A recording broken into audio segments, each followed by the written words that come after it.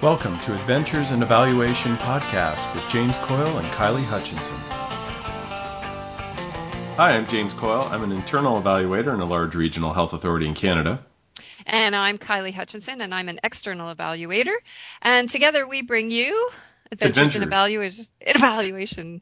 Yeah, get it in there. Yeah, podcast. Hey, so folks can't see you, but as I said in Back to the Future to Marty, what's with the life preserver, kid? What life preserver? You got a It's big my puffy jacket. It's like a it's a purple. it's the down jacket. It's cold here, You man. don't remember when Michael J. Fox was walking around with what was fashionable in the 80s, the big red down vest, and he got transported back to the 50s, and now he's like, hey, what's with the life preserver, kid? I do remember that. Are you trying to tell me I'm dressing in the 80s? Well, or wherever you are, it is fashionable to wear a purple down jacket indoors. I am. It is very fashionable. I have you know that I am a cutting edge fashion, James. So, anyways, ask me how my week was in evaluation. Oh, I want to know how your week was because I heard something about the sound of music. Well, I had an amazing last week in evaluation because I went to the African Evaluation Association conference in Cameroon, Uh-huh. and a bit of a distance to go, but I'm really glad that I did. And I went there, James, as a learner, kind of a sponge, trying to soak up everything I could. Because 2 years ago or a year ago, I was working in Zambia doing monitoring and evaluation in a Mm-hmm. kind of development field. And so it kind of piqued my interest and wanted to learn some more about that. So I went, and Cameroon's a pretty amazing country. It's a little bit kind of edgier than Zambia. Zambia seems pretty sleepy compared Mm-hmm. to Cameroon, but the food is great. And I got to tell you, it was a great conference. It really was. So having being quite familiar with AEA conferences, it was quite different, as you would expect.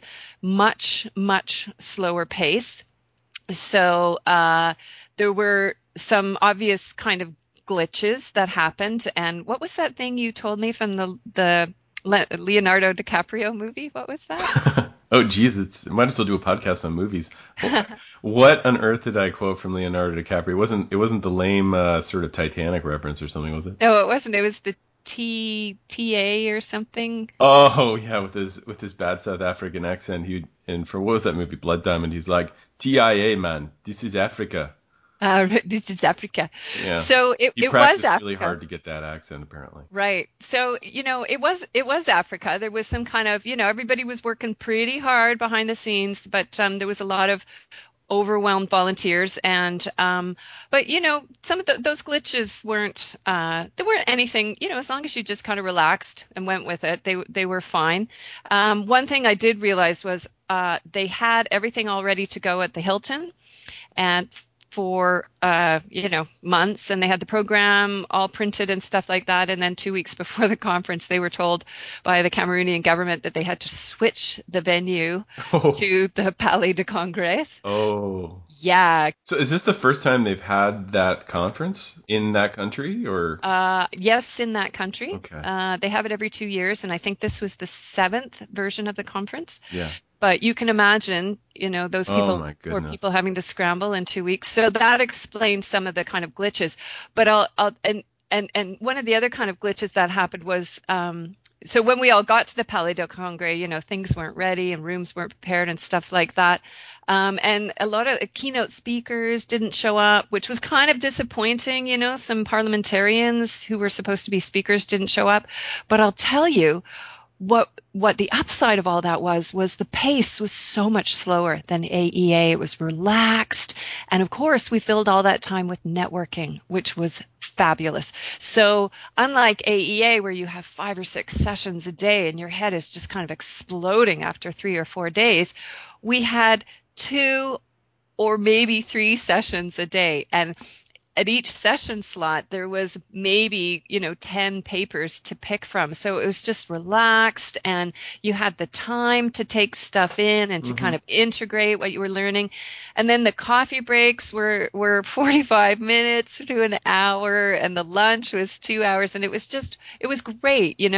And so, did some really, really fabulous, fabulous networking, Mm-hmm. and promised that I'd do some shout outs to people. So shout out to Susan from Sri Lanka and Winston from Malawi. Bear with me, James, because I've got a bit of a list here. No, I've got that's okay. I won't pull you off the Oscar stage. Yeah, right, exactly. So I've got Solomon and Petronella from Zim, Nyagi from Tanzania, John from Uganda. Oh my God, this man's voice is incredible. We have to get him on the podcast.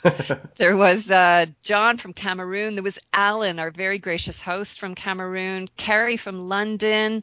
I also hung out with Tosi from Nigeria, Ritu from India, Ritu, the funniest woman, Ellie from North Carolina, met some great people from South Africa, Grant, Benita, and Madri. Tom Archibald from the US, and Maria Luisa from Guatemala, and Pablo and Esteban from Argentina. There was even, I've forgotten his name, but there was a lovely evaluator from Nepal working in the Gambia. So it was this incredibly, incredibly global audience. And I stayed, a lot of us were at hotels spread out over the city, and we all had to take shuttles to the conference center. So every morning you'd go to the front of your hotel, and everybody would kind of congregate there, and a shuttle would take you. And we had this crazy shuttle bus driver. And as you can imagine, traffic in many, many African cities is just gridlock. And so we spent, it could take us an hour each morning just to get to the conference. And a lot of that was just sitting in traffic. But, we didn't notice because all of us were just chatting and chatting and chatting away on the bus. And for example, coming home one night, we didn't realize I was talking and talking away with Sarah from Mali, talking away, and then all of a sudden we realized, why are we sitting still? And our bus had been parked in the market. We were on a market street, and our bus driver kind of disappeared for 20 minutes. We have no idea, left 20 of us sitting in the shuttle bus. And then he also, one morning, he got into practically fisticuffs with the police officer in the roundabout. And Alan from Cameroon was wonderful and diplomatic and got all that sorted out. So we got to the conference. But what, and you can see, James, I'm just positively bubbling over with excitement. So thank you for bearing with me. But what I found really interesting was, there was many moments for me where I realized, whoa, as an evaluator, I'm not in Kansas anymore. That, this North American evaluator was experiencing different things. Development, monitoring, and evaluation is a slightly different animal. And, note that I'm not talking about developmental evaluation as in he who cannot be mentioned, but I'm talking about monitoring and evaluation, or M&E as it's called, used in international development. And so, I was really picking up on different terminology, different lingo that's being used. And there was several other kind of themes or differences that I was picking up on. For example, the kind of the RCT dogma, well, if I can say dogma, is very, very strong still. They're still kind of having that debate, that argument in the field. They're still having the mixed methods debate as well. And as to whether or not mixed methods is a good idea? Yeah. Oh, interesting. Very interesting.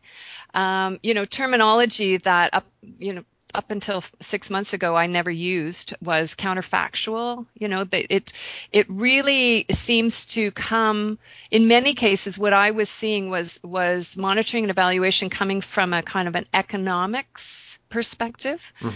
And also saw some a lot of emphasis on evaluation capacity development, and a lot of sessions on knowledge sharing as well, which, me kind of being a little bit of a trend watcher in evaluation found that kind of different. So I think it would be really good I think it'd be really interesting to bring on some guests in a later episode who are kind of familiar with, maybe have one foot in both sectors, and who can maybe kind of talk a little bit more about some of those differences that I was observing. I don't know. What do you think about that? Oh yeah, I think we should. I mean, it stands to reason that concepts about evaluation have developed a little differently in different parts of the world, different cultures, different pressures, and no question, there's the language piece. But yeah, it's not a world I've had the fortune to work in yet. So it would be great to have a couple people come talk to us about what it's like to actually work in that. It'd be interesting to get their perspective as to what they see when they come to North America or back if that's where they're from. Yeah, I think that's really good. So we'll look forward to that in the future. Well, good review of the conference. It sounds like it was a real genuine experience and quite different than the conferences I've been to. So anyways, James, you can see I've had a pretty exciting week, and sorry, I've monopolized the conversation a little bit. But aside from getting a suntan or having a good time in Kauai, what's been new and happening for you in your evaluation world? Oh, come on, Kylie, you know me. I don't tan. No, you just burn? Yeah, I have to hide from the sun. So no, vacation was nice. And when I came back, it was interesting. I had a question from an executive I work with who sat down, and I think they must be involved in selecting curriculum for, maybe nursing students in university. And part of the course content was on evaluation. And they were going to do some literature searches and try and figure out what to put in it. So she said, well, you know what? I know this evaluator. I'll go talk to him. So she sat down, and she was very nice about it. She said, so do you have any articles, journal articles is kind of what she was looking for, on program evaluation that she said, and this was the big sort of qualifier, that are not boring. So, others on Eval Talk will have seen, I posted this question because, I suddenly realized that a lot of the way I introduce concepts of evaluation to students, the materials I point them to are often very respectable and free evaluation guides, and frameworks and handbooks and stuff like that. A lot of the free resources from the CDC, from UWEX, Kellogg, etc. And many of the people that when I called out on Eval Talk, suggested those very things. What I didn't get back from too many people, I got a few, were actual articles, and it was a bit of an eye opener to just realizing that because my practice hasn't come up through, say, Claremont or Michigan, and where I did my PhD or something in evaluation, I haven't got those articles that I always go back to. And so had an interesting journey, and it ended up landing on a few resources that I can tell you a bit about. So, just before I get into what I found, in your studies or in your practice, do journal articles about evaluation that are succinct, not boring, ever, end up in your toolkit or things you pass out? Well, isn't that like basically an anomaly, a journal article that's not boring? I mean, well, I'll listen. I'm not going to say who it is, and maybe that person will wish I had, but to protect their identity, one of our listeners, I reached out to part of what I call, they might as well be Jedis, but the Rebel Alliance of evaluators, and I said, hey, I'm not getting much back here. Most of you have studied evaluation in a more formal setting. Is there anything that's not boring? And one of them said, I think by the very nature, articles are boring. Most people haven't written much that's, very interesting. So, I remember kind of getting this really dirty look from one of my profs because we had this one reading, and it was just, it was appalling. Now, it was actually a little bit of a political science article, but the writing in it was so appalling. And James, I'm not an academic. I'm the practitioner, right? I'm just the queen of common sense, practical. So the prof says, okay, so any comments about the article to lead off the class? And I raised my hand and I said, where was his editor?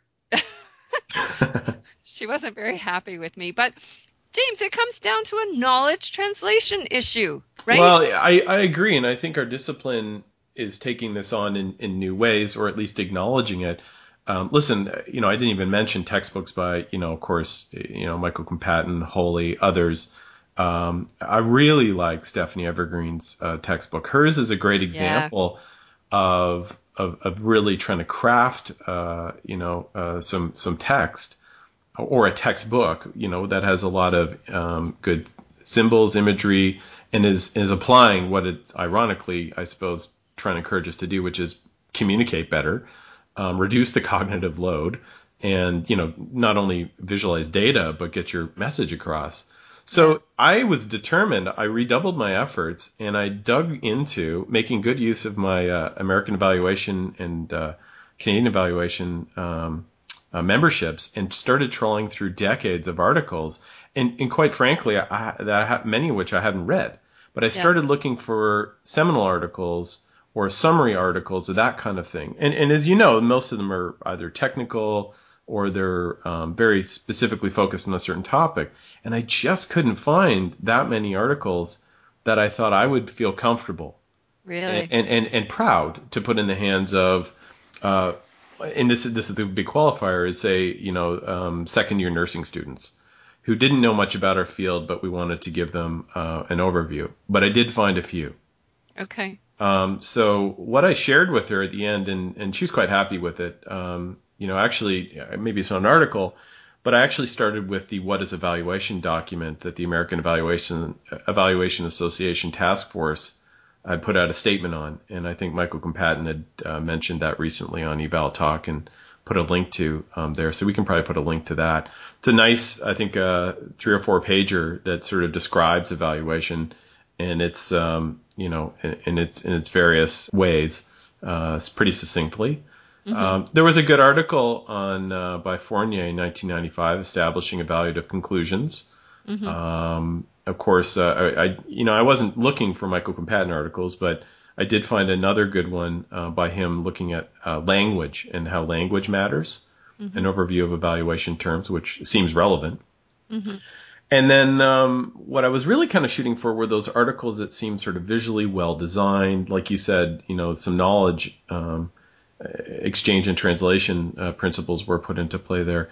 And I went back to the developmental evaluation primer that mm-hmm. was done, by the McConnell Foundation? Yeah, the one that Jamie Gamble was involved in. And of course, they've done a subsequent or a follow-up to that. So there were some resources, but I have to say I didn't get much back from some of the other young guns that I emailed directly and said, "What have you seen?" Yeah. Anyway, it's maybe an esoteric point, but to our listeners, I'd be interested to know, as far as peer-reviewed journal articles go, if you've got a seminal article that really affected your practice, or as Stephanie gave me one and said, the lights went on for her and she nailed it. That was what I was looking for, because when I think about change management or systems thinking or leadership, and the other studies I've done, I can think of an author and an article that I went back to time and time again because mm-hmm. it just really made sense in a summary way. So I'm still looking for the, additional articles like that. Have you come across any yourself? Well, you're just making me think. I wonder if for these second year nursing students, I wonder if something that would also be helpful is that kind of seminal case study. Well, I should say too that there was good discussion, and I thought of this as well, is that there isn't a right answer here. Sure. And part of my feedback was, please don't just give them articles. Give them links to some of the great free resources, frameworks, handbooks, interactive websites. I mean, Better Evaluation is a great example of that. Templates. There's so much stuff out there that you may want to introduce them to that isn't an article. And how you present the material, also matters as an instructor and facilitating interactive dialogue. So maybe it's a silly quest to try and find a good summary article, but it was an interesting challenge, and I quite actually liked going through and seeing how some of the topics had changed over time in new directions for evaluation and the AAA journals, etc. So yeah, interesting. So, hey, Kylie, thanks so much for telling us about your great conference exploits and experiences. Thanks, James. Thanks for listening. Thanks, everybody else, for listening as well. And James, you want to tell them where to go to send us a comment, please? We like to hear your comments. Yes. So you can contact Kylie and I by email at adventuresanevaluationpodcast@gmail.com. Or you can go to our website, adventuresanevaluation.podbean.com, and leave us a message there. Take care, James. We'll talk to you soon. You too. Bye.